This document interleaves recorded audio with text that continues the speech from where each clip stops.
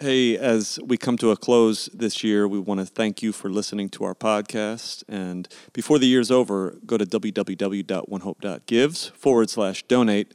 And there you can find our Christmas catalog and consider supporting us this year. Also, I wanted to mention that on February 18 through 22, we are going to be having a vision tour to Baltimore. For those who are interested in the work of One Hope, want to be part of it in various ways.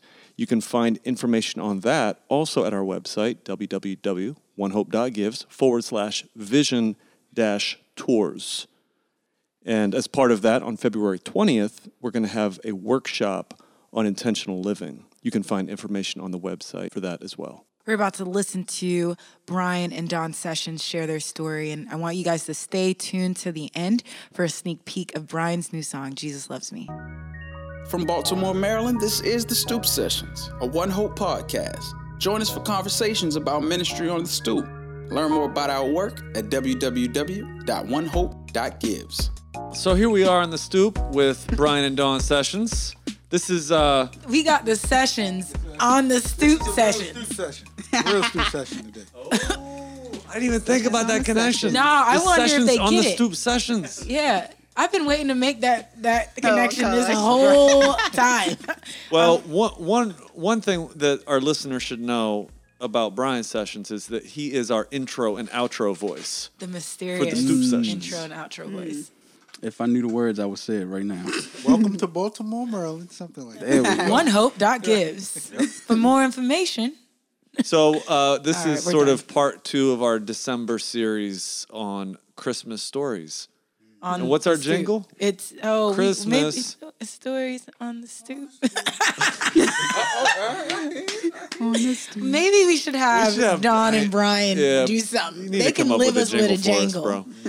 bro. We got Dawn on here too. So All right, so sing. Brian and Dawn Sessions are members of the Garden Church. Brian and Dawn live in West Baltimore, not far from us. Brian is an artist, and Dawn is an artist. We're going to talk a little bit more about what you guys do. And welcome to the stoop. Thanks for having us. All right, so there's a lot we want to talk about. We So want to talk much. about growing up in Baltimore. We want to talk about your own faith journey. We want to talk about the arts. tell us about life growing up in Baltimore. So what would we see if we ever peered into a 5-year-old Brian Sessions and a Don Hubbard? What would he seen? What would he have seen? How would you have been described? I would have been described as grandma's favorite, spoiled, and the snitch all in one. You know what? Dawn has always been committed to the truth. She's not gonna lie for nobody. No, not at all. But the difference, I'm from West End. He's from East. East sucks. That's right, East. No, West. Already. West. Greenmount Avenue. No, Zone forget 18. Greenmount. Right, 18. Where y'all at now? Yeah, you guys are all West now. All right. Let's see.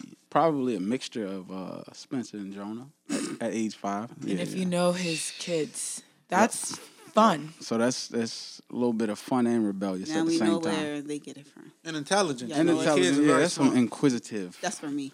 nature. Thank you. I appreciate that. So we kind of need to handle your stories individually up Right. until the point you met. So Brian, you grew up. You have a sister, single mom. Is that correct? Yep. The that's 3 of you. correct. Yep. It was 3 of us, probably from the age 6 and up. Before then, it was my stepdad, who I just came back in contact with. So yeah, it was just us on Greenmount Avenue, 24th Street. Yep. And Brian, the Greenmount Avenue, that area has been known to be like a big area for the BGF, Black Guerrilla Family, a lot of Right. drug trade. You growing up there, I'm sure that you have friends that ended up in the BGF, ended up on the streets, ended up dead. What do you account like you went a different direction? How? Why? Yeah, I always say, God. So those issues, getting into gangs and drug dealing, and sometimes I would say for the person who's doing it, a lot of times when I was coming up, in their mind it was justified as out of necessity, but then in a lot of cases it was out of a search for identity. right? And the thing about the gospel is, like, if you look at everybody's hands, we all got different fingerprints, right? But we all can find our identity in one place when it comes to believers. That's the gospel. So I think God used the arts as I was growing up and me getting exposed to, BGF and drug dealing and gang life. Simultaneously, my mom trying to keep me from that stuff, put me in the arts. She was putting me in different things, but the arts and church and like music kind of stuck. Why? Because all those three things, what they have in common is ownership and identity. Now, what God did was use those things to help me find my identity in Him, right? So that's the same thing with gangs, though, and drugs. We try to find some type of security and identity, but God scooped me up around the same. He allowed me to see it, right? He allowed me to be present with it, but He didn't allow it to consume me. So It's so good, man. I like how you're connecting the whole pull to the gang life and drug trade as not just simply I need cash, which that's part of it, right? But so much of that is identity, right, Yeah. more than anything. right, It's to belong and for people to say, I know you, your right. family, That's right. and you know me. And so, Dawn, you were growing up west, Sandtown area. Sandtown. That's right. That's right. Not Yeah. too far from where you currently live. Right. So like Cary and Winchester is where I grew up at. Yeah. And And you've got a mom in the house growing up. yes, my mom, my grandmother, my siblings, and some of my cousins. And you have like 23 siblings. 14. 14. Half. 23. 14 is still a lot. Yeah, it is. But all 14 of us was not in my grandmother's house. How many It were in the was- house? At that time, my mom, it was 4 of us from my mom, and then my cousins, some of my cousins. Brian, you grew up in church, is that right? At some point, we were forced to go, but like we started out being forced. Then, as we got a little bit older, probably about 11, 12, it was a choice. She gave us a choice, and around that time, we started going to a church that had like this youth department. So I was going there just because it was fun, But God uses certain things to, For sure. yeah, What definitely. about you, Don? I church? Yeah, I actually used to go to church every Sunday with my grandmother. I enjoyed it because I was on the choir. Can't sing. I did not know Oh, you're yeah. on the choir. And they made me a soprano. Why? Please give us a glimpse of that no, today. No. So I thought you were on the usher team. I was about to tell you. You had gloves. So I was I'm on. jumping ahead. I was on the choir. I was on the usher team. You wear the white gloves? Yep. And I had to. I was They matter. in a part of the band. I had to play my trumpet. Wow. And this was every Sunday. And I had to wear this long black skirt all the way down to my ankles with these white tights and this white button up every Sunday. And that was the only thing I disliked, having to wear that same outfit every Sunday. We want when Riley And- get older, we're going to have her come to church like that. No. Yep. Don't I told skip my laundry grandma, day. Grandma, they going to think I'm dirty because I wear this every Sunday. Did you No. dance at church? I didn't. They didn't. I don't want to say they didn't believe in it. I'm not sure, but there was no dance ministry there. I didn't start dancing at a church until I was Like college, right? 17, college. Wow. Oh, okay. When I met both of you guys, you were at University of Baltimore. So you graduated. Where'd you go to high school, Brian? I went to NAF, National Academy Foundation. Okay. And Dawn? Parkville. Parkville? Ooh. So you ended up in the county. Yes, I ended up in the county. All My right. dad moved. So to you the county. graduated high school, and then you went to college. You ended up at University of Baltimore. And Brian, I met you at a Bible study, I think. Is that right? Yeah. That was a Bible study that me and this guy named Larry started. So we were the two guys on Like campus. this is going back like 10 years. This was 08. Probably like 08, 09. 12 years. Like 09, 08, 09. I met you through Dustin, who was one of the Bible study members. Yeah. And you met Dawn at UB as well. Ooh, or Don met Brian at No, UB. no, yeah, It depends on how you want to tell the story. Come on. It depends on how you want to set the Picture story. it. Sensitive. No, you always been focused, No, Don. I'm gonna tell my part. You tell your part. How about we? No, listen, because we don't lie. God. I'm not gonna lie, Oh my and I know you're not gosh. gonna lie about it. Go ahead. All right, so check this out. Tell your part. All right, check this out. Tell Here we us. go. So I'm on the court where I frequent basketball court where I frequent, you know, pass the ball, in did between. reason- That's debatable. Hold up. It's debatable if The I reason should've. John noticed you is because you were the guy who always had the ball. in his The reason I'm always on the court because people always wanted to pick me up. All right, so look, check this out. I've never, outside of movies, seen anybody hold their phone in the air to get signal or service. I've never seen that. I've never seen that. So I do that too sometimes. on Thank the court, I'm playing ball and I see this girl up in the bleachers looking like she's trying to get service. I told my homeboy, like, yo, I think that girl up there taking pictures of me. And lo and behold, she was taking pictures of me. So All right, Brian. All right, that did Wait, happen. first answer, were you looking for signal or were you just taking Which photos? one? I was taking pictures. Okay. Me and my friends had this little inside joke. So when I first saw him, I was like, oh, y'all, guess what? I'm going to marry him. They like, you're crazy. I said, nope, that's going to be my husband. Years later, he became my husband. So, You've always been a focused but woman. he stalked me back. I did. I ain't gonna lie. Y'all don't know that part. He don't talk about that part too much. I posted my number under my cousin's picture for a quick second. She said, got the number. I deleted it because she only had access to Facebook. Next thing you know, somebody playing on my phone. And I could not figure out who it was. And I was calling all these people like, are you playing on my phone? Are you playing on my phone? He messaged me. That was my way of, you know. That would pick up. Text the phone like, pick up. That was my end. Like, That was my end. that was his end. So you ended up at the Garden Church through a series of events. You guys both started attending some of our Bible studies. Brian, you became an intern. Don, you eventually were an intern as well.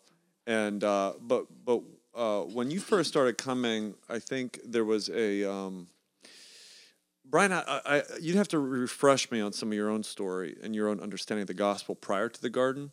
But Dawn, I remember having a conversation with you where you were like, "Oh my gosh, like I thought of it. I was a Christian all this time, Yeah. and I've never understood the gospel." Never understood the gospel until I got to the Garden. So, like growing up, it was just, growing up, it was just, oh yeah, I believe in God type thing. Never knew what that meant. If people say, "Are you a Christian?" my answer would be, "Oh yeah, I believe in God. I go to church with my grandmother." Even down to baptism, I thought because I got baptized, I'm saved. I never knew or understood the gospel. I never knew who Jesus was. Jesus died on a cross for you, for your sins, and like I just didn't understand the gospel at all. So no, I wasn't saved, nor was I a Christian. I knew Jesus died for my sins, and I needed him to. You know, so I would say I was definitely a Christian. It's just imagine looking at the Bible as 66 different books, and then coming here and seeing how it's weaved together. So, and if we look at the Bible as the gospel, you know, the whole Bible is the gospel. It's just the unfolding of the gospel. It just kind of like if I'm driving and my windshield is foggy, it cleared the windshield for me. So it helped me to see it. And it's, you know, yeah. When you say the whole Bible as the gospel, of course, like if I were to ask somebody what's the gospel, and they were to say, well, the Bible's the gospel, we might be like, do they really understand what the gospel is? So what do you mean by that? The whole Bible is the gospel. Just looking at how the gospel unfolded from the beginning of time, and just how it was the plan the entire time. Like everything happened under the sovereignty of God. But I would say, without going too into detail, I would say the gospel starts with a holy and just God. And what I mean by that is he's perfect. He doesn't need us. He didn't need to create us, you know, and he did for his glory. And what I mean by justice, everything he does is right. You know, what he says goes. So he created us. We were good. We were perfect. We fell, right?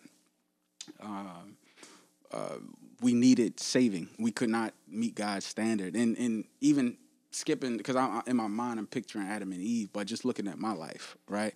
I was doing good things. I was doing bad things. My good things could never outweigh my bad. So Christ was perfect.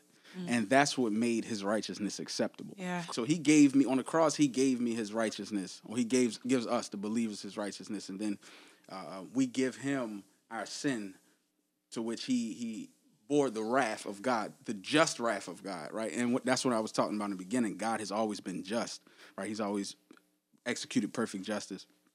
And that saved us. because Christ took our wrath, took the wrath that was due us, we don't have to have it anymore.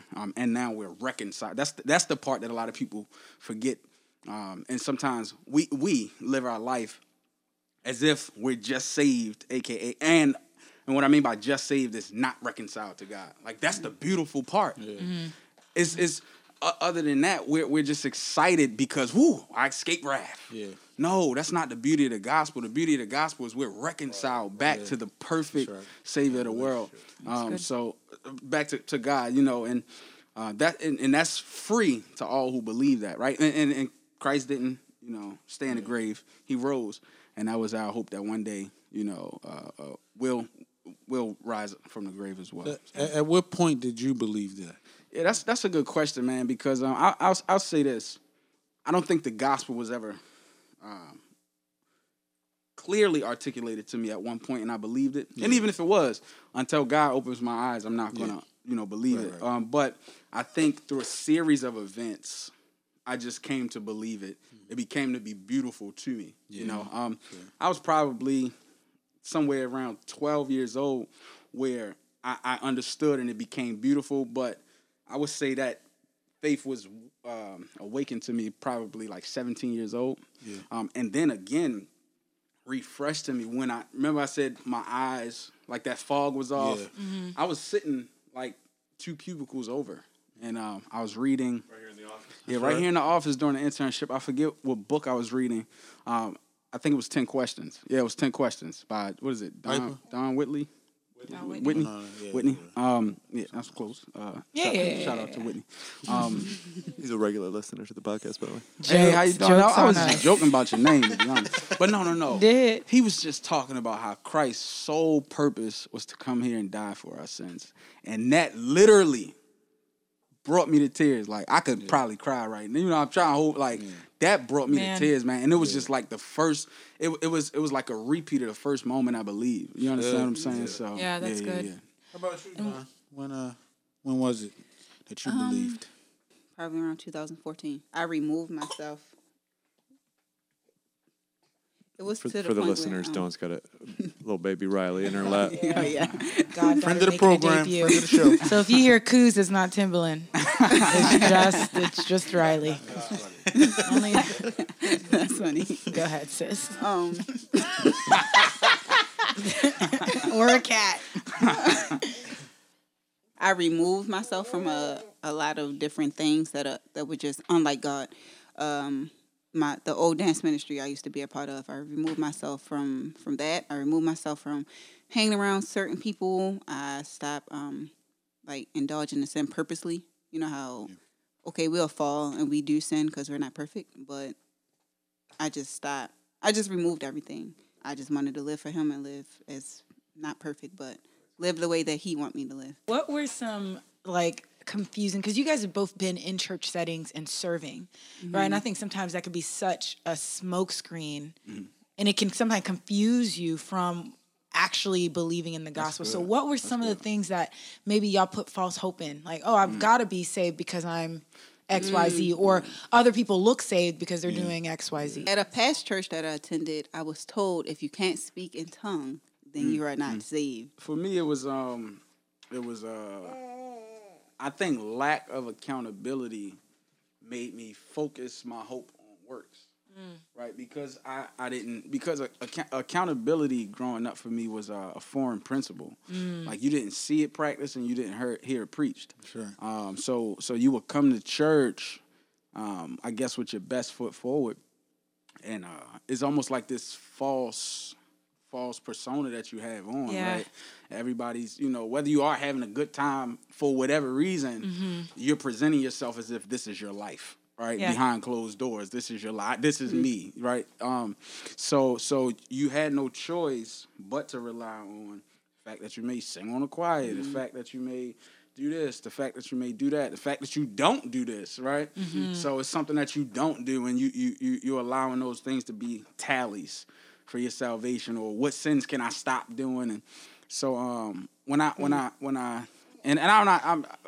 not trying to do, I don't want the listener to just like push away what I'm trying to say is I don't want you to think that I'm trying to somehow uplift the garden as the savior. That's not what I'm saying. What I'm saying Right. is, No, we're and not. this is just the truth. Coming here is when I was first introduced to the principle of accountability and how that looked, and just realizing like, yo, again, going back to that fingerprint, like we're all different, but we one place we do meet is in the Bible. That's where we find our identity. This is an oxymoron: calling yourself a Christian but trying to justify yourself.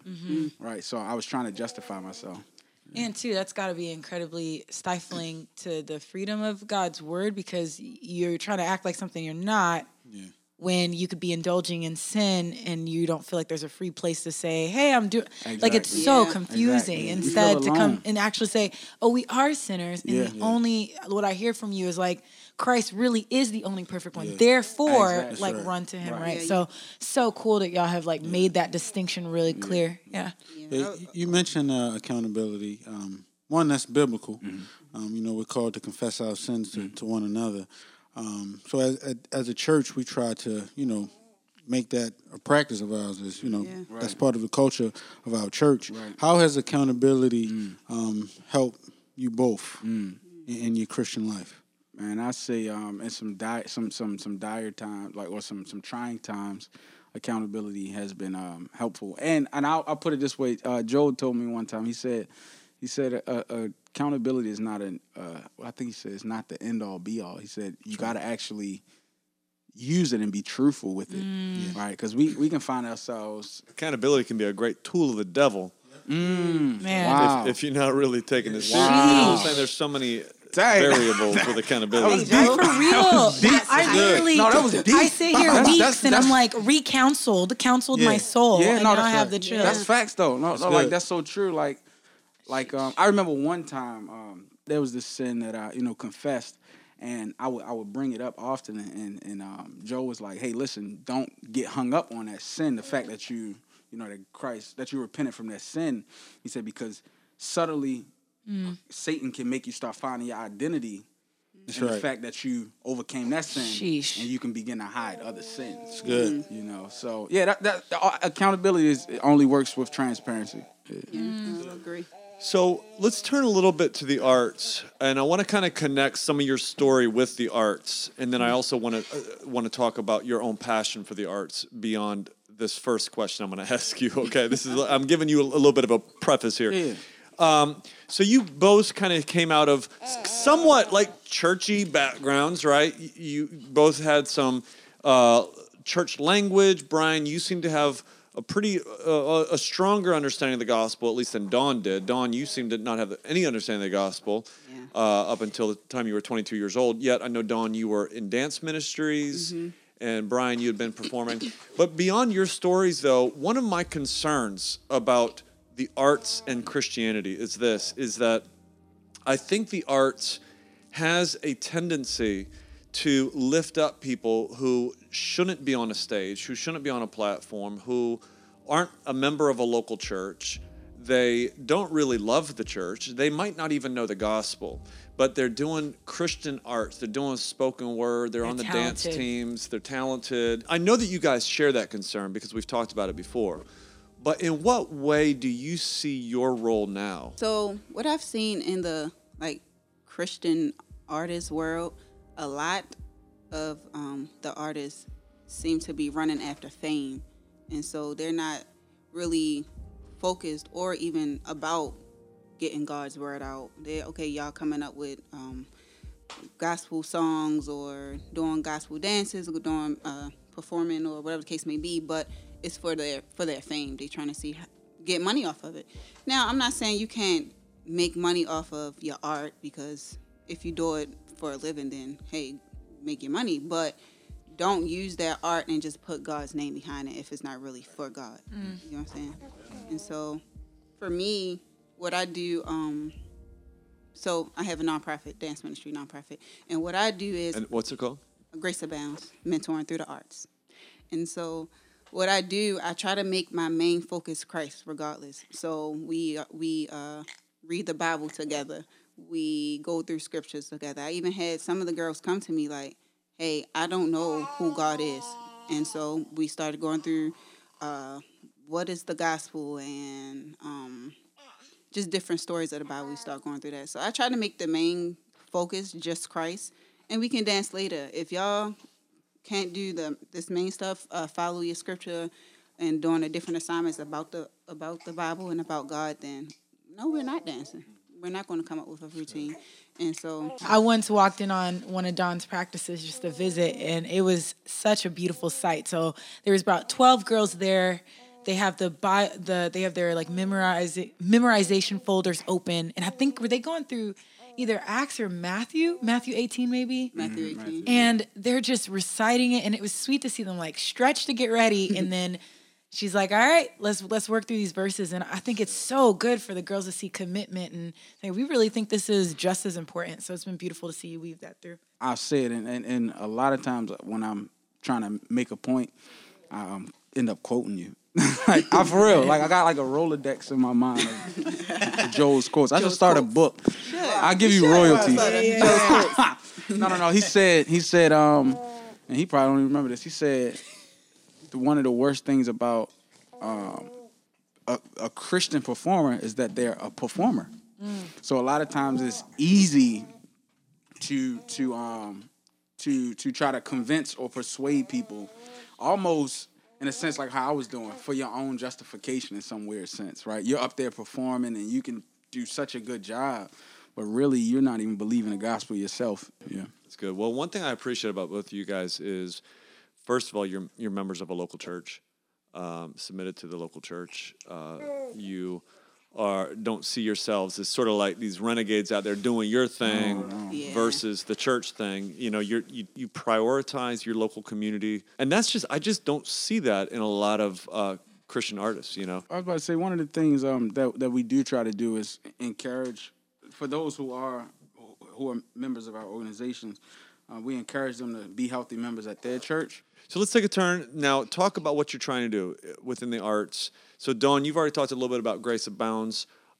You've got a ministry called Rock. Mm-hmm. You could talk about that a little bit. And why do you think the arts can be helpful for Baltimore City youth? Yeah. So I have an organization called The Remnant of Christ that I started in 2014.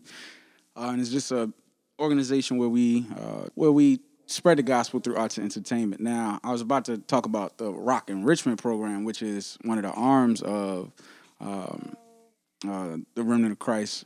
And this is a secular organization where we work in schools and work in youth organizations and teach education and social skills through arts and entertainment. But we use arts because it connects to the young people, you know, and again, it gives them a sense of ownership. It gives them a sense of pride, and we just use it as an avenue or platform, rather, to teach, whether it's the gospel or education or social skills and different things like that. So, what is success for you? What I would say is success for me, and I think objectively speaking, if I can make that statement, is that success isn't a end marker. Success, we could be experiencing success now. What I mean is, if we're fulfilling the mission of the company, if we're actually doing what we're set out, like what the purpose of it is, you know, spreading the gospel, right? If it's listeners, like if they're in a rehearsal and she's doing a Bible study, or she's explaining the lyrics to a song, or, you know, if she's mentoring, if she's discipling, if she's evangelizing, I think she's successful in her organization. Sure. And then likewise, yeah. So, but what does that success look like? I think is where kids can meet Christ, where kids can be themselves, where kids can learn and grow, where kids can find, you know, in Christ and in His body, what they feel like they're lacking, maybe at home or in society or in school, you know, and they can find that in the gospel, in Christ, by way of the arts. You know, that's our avenue. As long as we can plant the seed, not saying like they all will be like saved or understand it with either of our organizations, but if we can plant the seed and they can just continue to ask questions, that's what success look like for me. That's good. In what ways are you concerned about Baltimore City youth? There's so many bad influences around them that they pick up on that. So for me, it's almost like I'm battling. They like see this and want to do that, but I'm like, hey, no, can't do that. And they're like, well, such and such, everybody else. And I'm like, that don't mean you have to be a follower. You got to be a leader. So you'll bring that up. The young people are searching and seeking something, and they're finding lies, and they're believing lies, and they're dedicating their lives to these lies. And I think a lot of time it's a lack of community, really, from home and the school system, all these things that are really set up for them to fail. But by us coming from it, like literally coming from it, and not choosing to, the temptation was there before, but not choosing to run and use our gifts for ourselves. But we're saying, look, I know what you've been through. I've been through it. A lot of stuff that you've been through, I might still be going through. But I know what has helped for me. I know what's been my hope. And let us share that with you. And a lot of times, whether kids are into your hope or not, what they really need is just a shoulder to lean on. And by providing that for them, like, that's a blessing in itself. Yeah. Just providing a shoulder for them to lean on. And then the hope is always for them to ultimately lean on Christ. Yeah, I think you're saying, let me show you a better way. Let me show you a much better way, and showing them a community. I love how you guys seek to even weave in the kids the relationships that you're building, bring them to church, getting them to see this is what work looks like. Here's other people loving Jesus, other people with kids. Look, here's other teens. So just beautiful how you show them community in the family. Yeah, that goes back into, like I was saying, they society, the world, I put it in biblical terms, the world is lying to them about what they need. But bringing them to places like the garden and surround them with brothers and sisters, they get to see the truth. They get to see how the truth is played out practically. So. That's good. I was going to ask you, like, how you see the church kind of part of your broader world and what you do, and you're already mentioning it. It's like the church is sort of this countercultural community. You know what I'm saying? That, like, we're all out doing different things through the week. And then as we gather, it's an opportunity for some of the people. This isn't the only reason we gather, but for some of the people that we're working with, they can get a taste of that countercultural community and they just see that things are different, Like, you guys are from the community, you're in the community, but you're also in a different community, and that's the community of God's kingdom.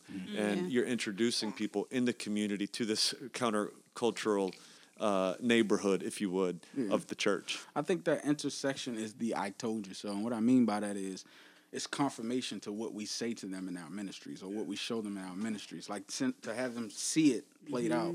Like, whether Don's bringing mentees or I'm bringing mentees, like, to have them see the love, the genuine love. And the mind-blowing thing about the garden, and I would say any true Bible believing and preaching church, is it's so many different personalities, so many different walks of life. Quirkiest people I've everybody ever met in my being life. themselves. Like, that's everybody is themselves. Like, we're not trying to force an image. Yeah.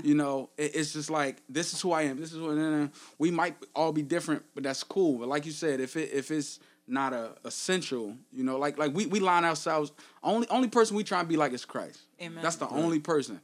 Outside of that, we being ourselves. And if who we ourselves does not line up with Christ, then we stop doing that. But I'm not stopping who I am to be like you.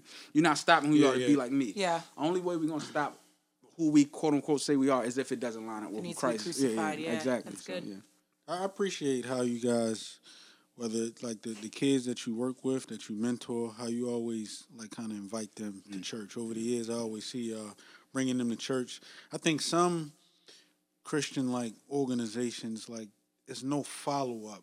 Like, that's beyond facts. like that event that they're doing. Yeah. You know what I mean? Like, it's no connection to the church. So That's facts. I've always kind of admired like how you guys bring them to church on some days. Yeah. You guys are like hardcore life on life.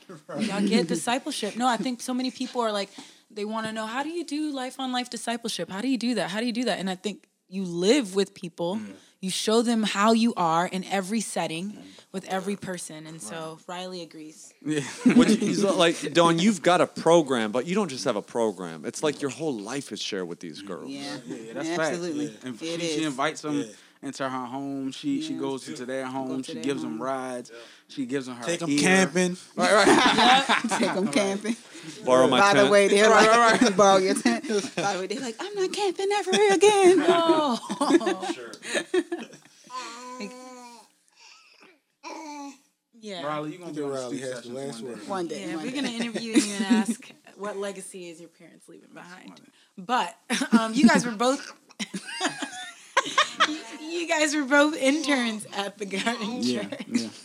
I really, really enjoyed the intern. I enjoyed how much the church is already family, but the internship, we just was even closer, just like the group of people that were here, and just being able to travel with each other, get to know each other more, and just dig deeper in each other's lives. I learned to love to read at the internship. Amen. Prior to the intern, I did not like reading. She came in and said, "I'm not reading any books. I just want you to know that." But she means that though. Now she loves to read because of the internship. Yeah. And for our listener, so through One Hope, we've got an intern program that focuses on raising up leaders, and we mean that in a broad sense of the term. Could be future pastors, could be a dance company leader, and but people who want to invest in the city. And we've had the honor of having both of you guys. And Dawn, I'm looking at you, Brian, and I call you Dawn. They start to look alike, so I understand. To become one, the Bible says. So, Brian, you also do your own music. Mm-hmm. You do some performing. You write some music. Mm-hmm. You want to talk about that a little bit? Make some beats. Yeah, You make some songs. Yeah, I do a little bit of this and that. I make some stuff. I started off actually rapping. It was secular stuff like. This was before salvation, and I've always been the type. Well, I'm lying. When I was doing the secular world, I would rap about what I thought people wanted to hear. But when I became saved, I started rapping about my reality. So I just use music in the same way. I feel like people like music, and people like transparency, and I feel like believers and non-believers, probably go through. Who doesn't go through? Besides rich people, but I'm talking about real people. Who doesn't go through bills problems, right? Temptation. You heard it here. No. Bills, temptation, insecurities, right? Believer and non-believer go through these things. I just use my rhymes to give them hope, right? To show them hope. So for the believer, it's reassuring. For the non-believer, it's something new, right? Oh, let me try this. I tried everything else. He mentioned his problems. I'm tracking with him. Once he gets to the end, he talks about his hope and his salvation. Let me try that solution, right? So, can I play one of your most recent songs here? Sure. So you wrote a song and just dropped it recently called "Jesus Loves Me." This is my favorite. Listen. I've been telling this man this for years. Yeah, we've been waiting for this album drop. Have you heard it, Steph? I have heard it. I mean, come on. Can we let our listeners hear this for a second? Yeah, we should. Should we? All right. Should we tell them how to find Brian and Don if they ever want to serve their ministries? How do you find them? They're going to tell us how to find them. So how do All right, people get in touch? Let's listen to the song listen first. To track This first. song is Because streaming on all platforms. Because at this point, people don't know that they need to find. Oh, so right after but this after drop, they hear this song, the fire. they're gonna say, "I need to find." All right, well, go ahead. All right, Jesus loves me. Jesus loves me. Jesus loves me. Spent many years shedding tears of self-inadequacy. Knowing my lack, I'm securing the cross of Jesus, see. I grew up singing this song, yet failed to truly see that though it's brief, it's so richly deep. What good theology like? Jesus loves me. The gospel, the most amazing combination of words possible. For if I am loved by him, then it's impossible to be hated by the Father. It's just not an option. This I know. Such a bold statement. To be so sure I'm secure may sound like my head's inflated. But when I think of the cross, it just seems oh so basic. Christ, that's propitiation, assurance of salvation. This ain't arrogance, it's confidence in the truth. That if I comprehend it's by his grace that I do. And if the Father's satisfied, then his wrath is too. This all leads to confidence, and confidence to godly fruit. For the Bible tells me so la scriptura. His word alone is so sufficient as my mental cure. I can stand rest assured, no other voice will make me woe. If the Bible tells me so, little ones to him belong. That's oh so amazing. That lets me know that if he owns me, that's because he saved me. And if he saved me by his grace, then it's by grace I'm kept. Till the day I'm waking from my saintly sleep after I've slept. What's left? A bar so bright. The spirit came behind my bars and made me righteous. For in my frailty, I failed to keep to the T the law. God is so strong. Come on. Jesus loves me, this I know. Yeah. For the Bible tells me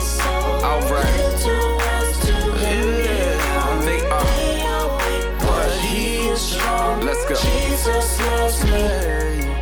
Yeah. Jesus loves me. Jesus loves me. This I know. Yeah. For the Bible tells me so. The Bible told me so, which means my God, he told me so. Christ is God's word, it's through his grace that I know.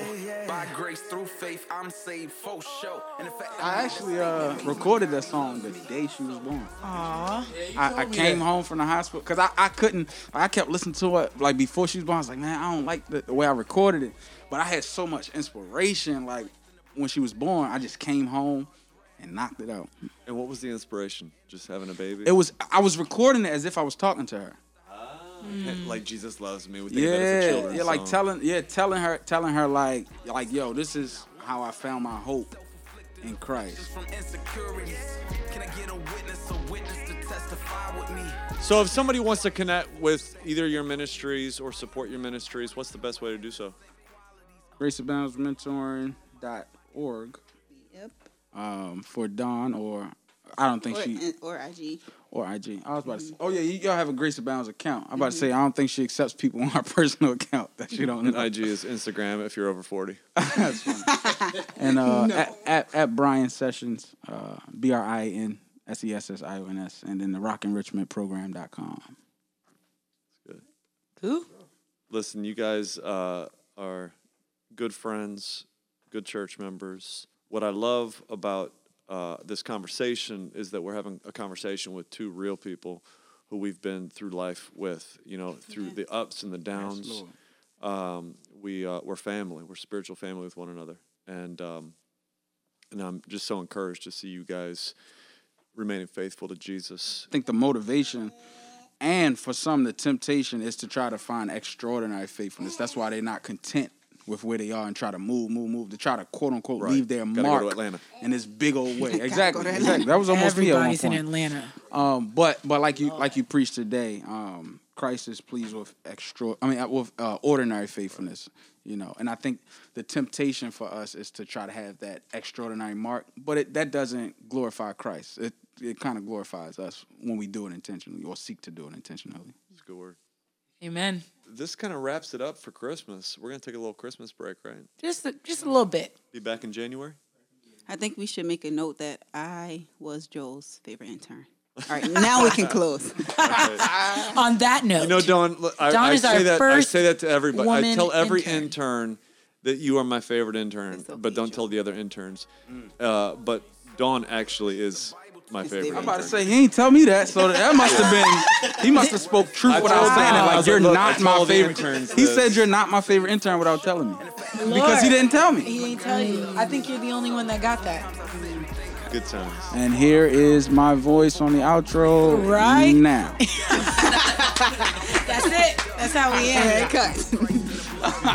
Thanks for listening to the Stoop Sessions. Be sure to catch us next time. As One Hope exists to build healthy churches in the inner city, check us out and connect at www.onehope.gives. I was guilty in his blood, yet couldn't see not one stain. Self-afflicting afflictions from insecurities. Can I get a witness to testify with me? Christ had to quiet the voices that kept on plaguing me. I am now born again with heaven sent qualities.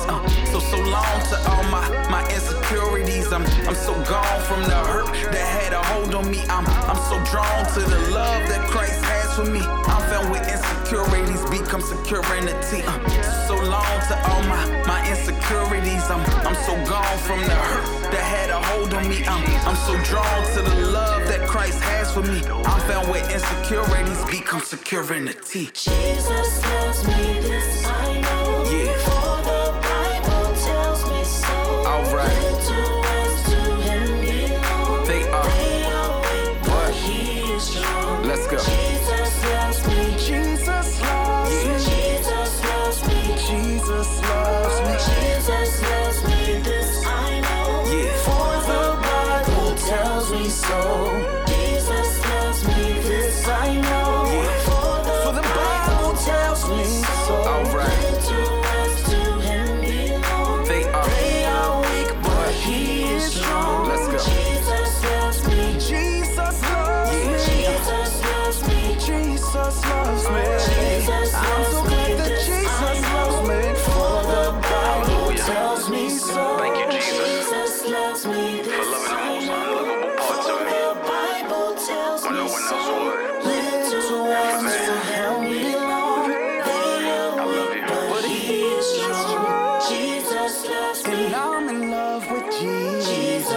loves because me. he first loved me. Jesus loves me. This